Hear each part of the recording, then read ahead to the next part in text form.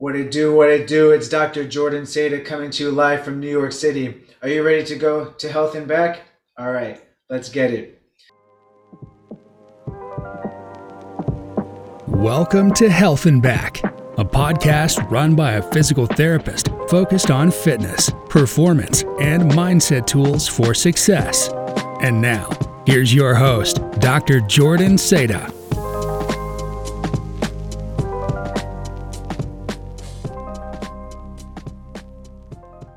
So, we've concluded season 1, we're kicking off season 2, and we're coming in hot. I hope the beginning of 2022 has been a great start to all of you. And don't be afraid if things got in the way and life got difficult and goals that you were trying to go after in 2022 weren't exactly starting off on the right foot. And listen, it's a journey. It's hard. I get it. I'm with you. I'm currently, if you don't follow me on Instagram, at dr.jordanseda, just had to slide that in there. But if you don't follow what I'm doing right now, I have been trying gymnastics. I actually took a trapeze class recently.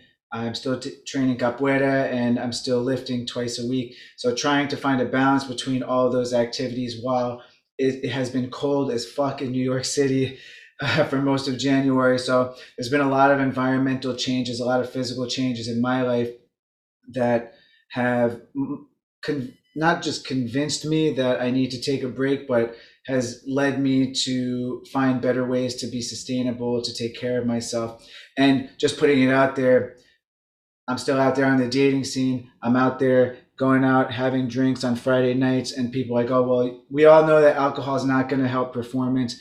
It's going to interrupt our sleep. It's going to leave us dehydrated. But it's really difficult to become acquainted with people at this time when it's so cold. You can't really go out to a park. You can't really just go walk outside. You have to kind of just have dinner, which we all know on a first date isn't a really good idea because there could be a lack of connection that keeps you from wanting to stay there and enjoy your meal. And that's just the matter of fact. So been more drinking, which may or may not have an effect on my performance. I think it has, mainly for my sleep quality, but otherwise trying to still find a balance again between doing that, staying fit, going after my business goals. So you're not alone if everything isn't going to plan right now, but remember why you are on the journey that you're on. Know that difficult times are transient, they're temporary. There are always going to be valleys, but there are going to be many peaks. So on the other side of struggle, there will be triumph. So stick with me here. That's why we're going into season 2 hot. I just wanted to share that backstory with you because I want you to remain encouraged that things will get better, because I know they will for me. I actually booked a trip for myself to go to Italy very soon. I know people are like, oh, why would you do that by yourself, especially during COVID? You have to be comfortable being uncomfortable. I have to seize life by the horns, and I encourage you all to do the same. I have an opportunity to go now. I have an opportunity to try something new. I've never done international travel by myself, and I'm really looking forward to it. Meeting some people along the way, challenging myself to have to ask for directions or things of that nature that would normally make me a little bit anxious. But now I'm putting myself out there because I don't want to deprive myself of an experience of going to Italy where I'm half Italian. More Italian American, like The Sopranos and stuff like that, but I don't want to deprive myself of connecting with my roots, understanding what it means to be Italian, even if for a little while, and just scraping the surface. But that's what I'm going after. So I'm really excited about that. It's something I'm throwing my energy into. Aside from the fact that luckily it looks like the Omicron spike is attenuating here in New York City and likely the rest of the world. So people are more comfortable being seen for in-person services that I offer, which is great. So I'm looking forward to business growing. But for now, one of the things I'm doing is working on content. I look forward to sharing a lot of that with you because it is going to be bomb. I'm collaborating with an amazing video editor and friend of mine, and it's going to be lit, for lack of a better word. And I encourage you again all to follow. If you didn't finish season 1, I have 10 episodes there, and we've had some amazing guests. I just wanted to again thank all of them, if they're listening to this, that for their contributions. They've really given it everything to take the time out of their busy schedules to contribute to my journey. My mission is impeccable, and there's been a lot of positive feedback about it. I think I want to strive for even more. I want to find more guests. So call to action in the middle of what I'm going to get into today, which is answering a lot of your questions. If you know anybody who would be a great podcast guest for me. So what I'm looking for, again, fitness, wellness, entrepreneurship minded individuals, whether they're coaches, whether they're medical providers, etc. I want the opportunity to reach out to them because I believe that having diversity on this platform and allowing many individuals to share their stories is only going to help us all. I'm going to learn something, you're going to learn something, and that's how we grow. And I look forward to continuing to grow this podcast. So, like I said, about a month ago, I posted a question on Facebook, not on Facebook, it was on Instagram and Facebook. You know how that works, but I just wanted to answer a lot of your questions. A lot of it was focused on myths that people have heard over the years or things that they need clarity on. And I had quite a few responses. Some were quite comical, but others are very real questions. And I wanted to take this opportunity to answer them as best as I can. So I'm going to be looking off camera a little bit. If you're watching on YouTube, I have a list of videos on YouTube, and you can go check those out later on. My YouTube channel is pretty easy to find. Just type my name. You'll also see me dancing salsa in 2012, but there's a lot of good content on YouTube with my name attached to it. Anyway, so the first myth is cardio being more important than resistance training. I know when I was growing up, I was told that running needed to happen. We all needed to be doing cardio. You go to gyms like Planet Fitness and other commercial gyms, and you'll see loads of treadmills and ellipticals and so on. So you might have this impression that cardio is everything and that we need it. And I certainly agree that we need cardio. I think for our overall health, it's essential. But in terms of resistance training, how our bones adapt to load is by being loaded, and how they're loaded is through resistance training. We need the muscles to pull on the bones, the tendons, the ligaments, and all those interplaying together will lead to longer term bone health, increased muscle, what we call hypertrophy. It sounds like I don't know anything, right? But hypertrophy, or increase in muscle size. And if you want to go a little bit deeper into neuromuscular physiology, the amount of motor units per cross-sectional area of muscle fiber is only going to allow for more strength. You're going to have a greater metabolism because you're able to host more mitochondria. And for overall health, it's certainly beneficial to have more muscle and to continue to do resistance training. Now, that's not to say that we all need to be like jacked people when we're doing resistance training, but to prevent osteoporosis, to prevent a lot of metabolic disorders, resistance training is key. Now, on the other side of the spectrum, because I used to work primarily with powerlifters, I've seen that cardio tends to get left out of the program, where cardio is considered any amount of repetitions over 5 in a set of lifts, and that's like crazy to think that cardio is more than 5 because they get tired. For the most part, there are some powerlifters that incorporate cardio, and it's good, but for our overall health, to play around with our heart rate and to not get winded just walking up the stairs, I think cardio is important, but certainly resistance training offers tremendous value. So if you're worried about getting too bulky, that's another conversation that needs to be had in terms of the appropriate volume of exercise for you, because it's not all about just putting muscles on. Another thing is I'm not athletic and I'm too old to start now. Well, there's a saying that I think many of us adopt, that is, everyone is an athlete. I think you're an athlete if you want to be an athlete. Everyone has a foundational capability to be good at something. So whether that your sport of choice is going to the gym and lifting heavy barbells, I've gone from being a baseball player to a salsa dancer to a rugby player to a barbell athlete to a capoeirista, and now I'm doing gymnastics. So it's all like, yes, I have a lot of athletic potential, and it allows me to transfer between sports I don't want to say easily, but relatively easily. So I'm grateful for that. But if you want to move, you're made to move. And I think there's a lot of inherent potential in all of us to do it. It's certainly very ill advised to think that we're incapable of doing any sort of movement. I think the challenge has been historically, how do you find your entry point? Because a lot of people think that they need to do like a heavy amount of deadlifts or they need to go run 5 miles in order to affect change. But sometimes you just need to start somewhere else, maybe lesser volume exercises, lesser intensity, and finding things that you enjoy. Again, I go back to it all the time. It's so massive to connect with an exercise because you start with passion, you start with motivation, and that'll get you along like past your New Year's resolution for a couple of weeks. It'll keep you going, but then eventually you're going to fall off if it's not a habit, if you're not connected to something, if something doesn't always bring you happiness. I think once you're able to find happiness in exercise, it's going to be part of your life forever, whether it be that particular mode of exercise or exercise in general. So you're never too old. You're never too unathletic to find something that you can connect with and be happy with. So thank you, Monica. Shout out, Monica, for that question and for all your Italian recommendations, which I look forward to feasting on literally in a couple weeks. Again, next question. The only way to lose weight is by doing cardio.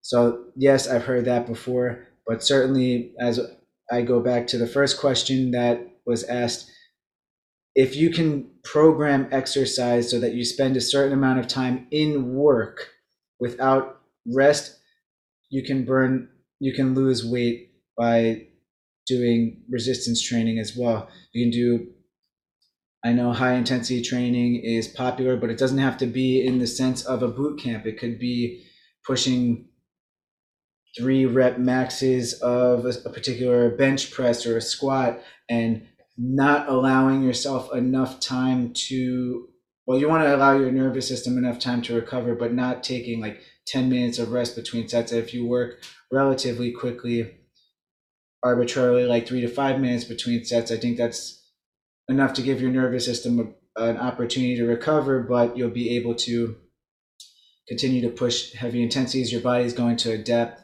And oftentimes we utilize our carbs and our fat storage primarily. And the thing about weight loss, and I think the answer to this question might be a little bit jaded, is because weight loss doesn't always come in the form of fat. Oftentimes initially we lose water weight, and whether you do cardio or whether you do, well, cardio certainly will decrease that pretty quickly, but even if you're doing resistance training, you're going to sweat, you're going to expend a lot of energy, and either way you're going to get a result. I don't know exactly what the research would be about the timeliness of losing weight doing cardio versus strength training, because it also is very difficult to compare contrast in individuals, like how much exercise, how much running or how much elliptical versus the same amount of intensity in like a squat program or a boot camp. It's really difficult to say, but and I could tell you from experience, weight loss, number one, occurs in the kitchen first. So you have to make modifications to your diet and what you're consuming. It is as simple as input versus output. You want to output more than you input to lose weight. So I think starting there is the most important thing before you consider a modality of exercise, whether it be cardio or resistance training. But resistance training and cardio both are effective for weight loss, especially when I keep saying go back, but referring back to a previous point about muscle size and metabolism, just inherently doing resistance training will make it easier to metabolize our energy storage, which comes from our food sources. So that's the answer to that question. Sophia, thank you for that. Muito, muito obrigado pela sua pergunta. I think I said that right, but I'll double check later. That was Portuguese if everyone didn't know. I had another comment: the rebranding of similar concepts under different systems, creating cliques of professionals that only believe their system works and bashing any other system that probably abides by very similar principles. Yeah, we do see that a lot. Everyone's trying to, especially from a marketing perspective, trying to position themselves in a place where they're different and or better than their colleague or competitor. And I certainly understand that. Um, I'm not. I know I for one don't try to. I first of all admit if I don't know anything, and I admit openly that I have a lot of learning to do. I think the challenge always becomes, well, what works best for the individual in front of you? I think it's a good idea to have multiple systems of thought and frameworks in order to come up with the best prediction or best predictor of what's going to work for an individual. But I think it's so difficult to know all the factors that constantly change in their lives. And how do I, as a coach, manipulate the physical load changes that will lead to adaptations, longer term adaptations? It's really difficult to find that balance. And creating a menu like an algorithm, or thinking about standardizing a certain approach and saying that it works. It's like, well, even if it does work, it's one of many systems that work. If there were a gold standard system that worked, everybody would be doing it. And I don't think we've found that yet. And I don't think it's just skepticism that is keeping us from getting there. So my man, you down in South Carolina, also podcast guest from episode 5 about holistic health and acupuncture. Definitely go check that out. You the man. I'm so corny. I know. I'm trying. We're going to go here. We have a couple more. The idea that between a before image and an after image, there was some kind of lightning bolt realization. Oh, please, do you know how much work this really is? Well, yes, you do, and so do I. So that came from Cynthia. If she's listening, Cynthia, thank you for that. Before and after photos, it really does. Certainly it captures your attention because you see a dramatic change between the individual. But first of all, you have to think: did it happen in the time frame that they said it did? Was there any photo editing involved? And even so, what was the journey like that took that individual to get from one place to another? So when we're thinking about body image in particular, which most of us are keen on improving, is it like, what were the health habits involved, and did those habits become habits, or was it just a very short term, like, I'm going to commit 3 months to dropping weight, and then after that I'm just going to go back to the lifestyle changes that I had before? So we don't know 12 months from then or a year from then whether or not that individual still looks the same as they did in the after photo. But certainly for marketing, it is useful to have a before and after. But I am also always, again, a little bit skeptical of results if I see consistently. And I think it also comes back to the source of information, right? So if it comes from a very well-respected coaching group or training group where the principles that they withhold and abide by are supported by research and science, and they don't cut corners, then I would be more amenable to believe that the change that happened was real and not fabricated by any sort of editing or just like take it or leave it type of diatribe on social media. So definitely don't believe what you see all the time. Definitely ask questions. But yeah, thanks, Cynthia, for that question. All right. I have another question. I've never lifted weights before, so I can only train with dumbbells. Well, to be honest, I would actually argue that there is I don't want to say there's a hierarchy of ways to approach exercising in the gym. I think dumbbells are a great tool. I use them. I think most of us use them if we do resistance training, but I would argue that a kettlebell is an even greater tool to introduce movement because of the way it's designed, its overall utilization. It truly is the Swiss Army knife of exercise equipment. And if you want to challenge me on that, feel free to. I encourage that constructively, of course. But Yeah, I think if I was training someone to carry an object, boom, kettlebell has a nice handle on it. If I was training someone to lift an object from the floor, very easy and not so intimidating to pick a kettlebell up off the floor versus a dumbbell. Like how would I even position a dumbbell on the floor to make it somewhat enticing and to limit the range of motion so that they're not so fearful of lifting it, because a lot of people do have a phobia of bending forward. They're worried about hurting their backs. So how can I do so in a less threatening way? And part of that is using a kettlebell. Or if we want to scale it back even more, you can go on a machine. There's no shame in going on a machine. I use machines sometimes. They're pretty user friendly and pretty easy to use. They're kind of foolproof. You just have to be careful putting your fingers too close to pins and stuff like that. So I think you can train the way you want to train as long as technique and skilled programming are implemented. You can make it happen. All right, rolling along. Warming up before working out and lifting isn't important.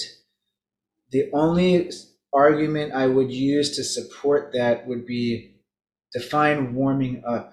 So if I go to the gym and twofold. If I rode a bike to the gym or I walked to the gym, I wouldn't also say that I need to get on a treadmill or a bike to warm up. Now, saying that, if you perform better after doing a couple minutes on either one of those, then absolutely. But what is your intention in the gym? If your intention in a gym is to go like a higher intensity activity, would I really want to push too hard and get tired before I attempt a heavy rep? And certainly if I am attempting a heavy rep with like the squat or a bench, my warm-up will be built into the sets. So I will have warm-up sets at progressively increasing intensities until I get to my working set. You can either stay at the top set or drop, whichever. That all comes down to program design and what works well for you. But warming up in the sense where it's like you need to stretch and you need to hop on the treadmill. Certainly static stretching, not necessary to do before exercise. Afterwards, you certainly can if it feels good, but not a deal breaker. So that's my take on warming up. All right, I thought I had one more question, but I guess I do not. So if you are listening to this and you do have any questions about things that you've heard about fitness that you're not really sure are valid and you want some clarity on that, I'd love to help you with that. Feel free to DM me on Instagram again at dr.jordanseda.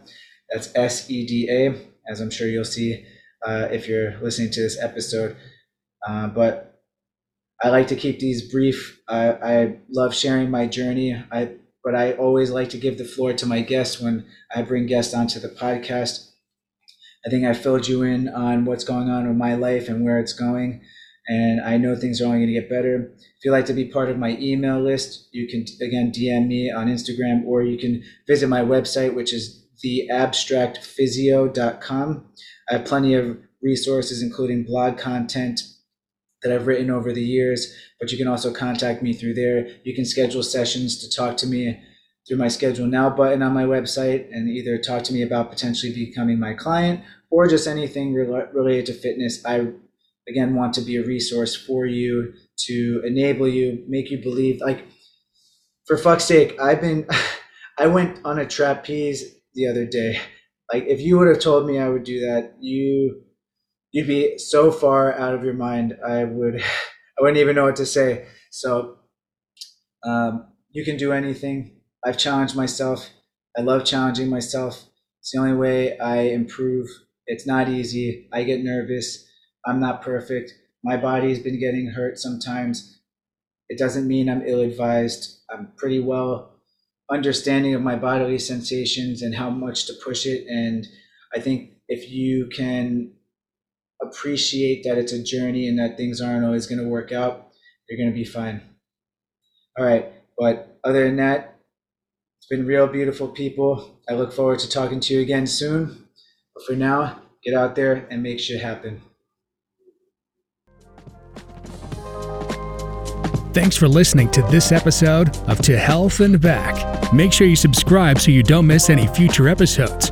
And in the meantime, to connect with Dr. Jordan Seda, you can contact him through all social media networks at dr.jordanseda and online at theabstractphysio.com.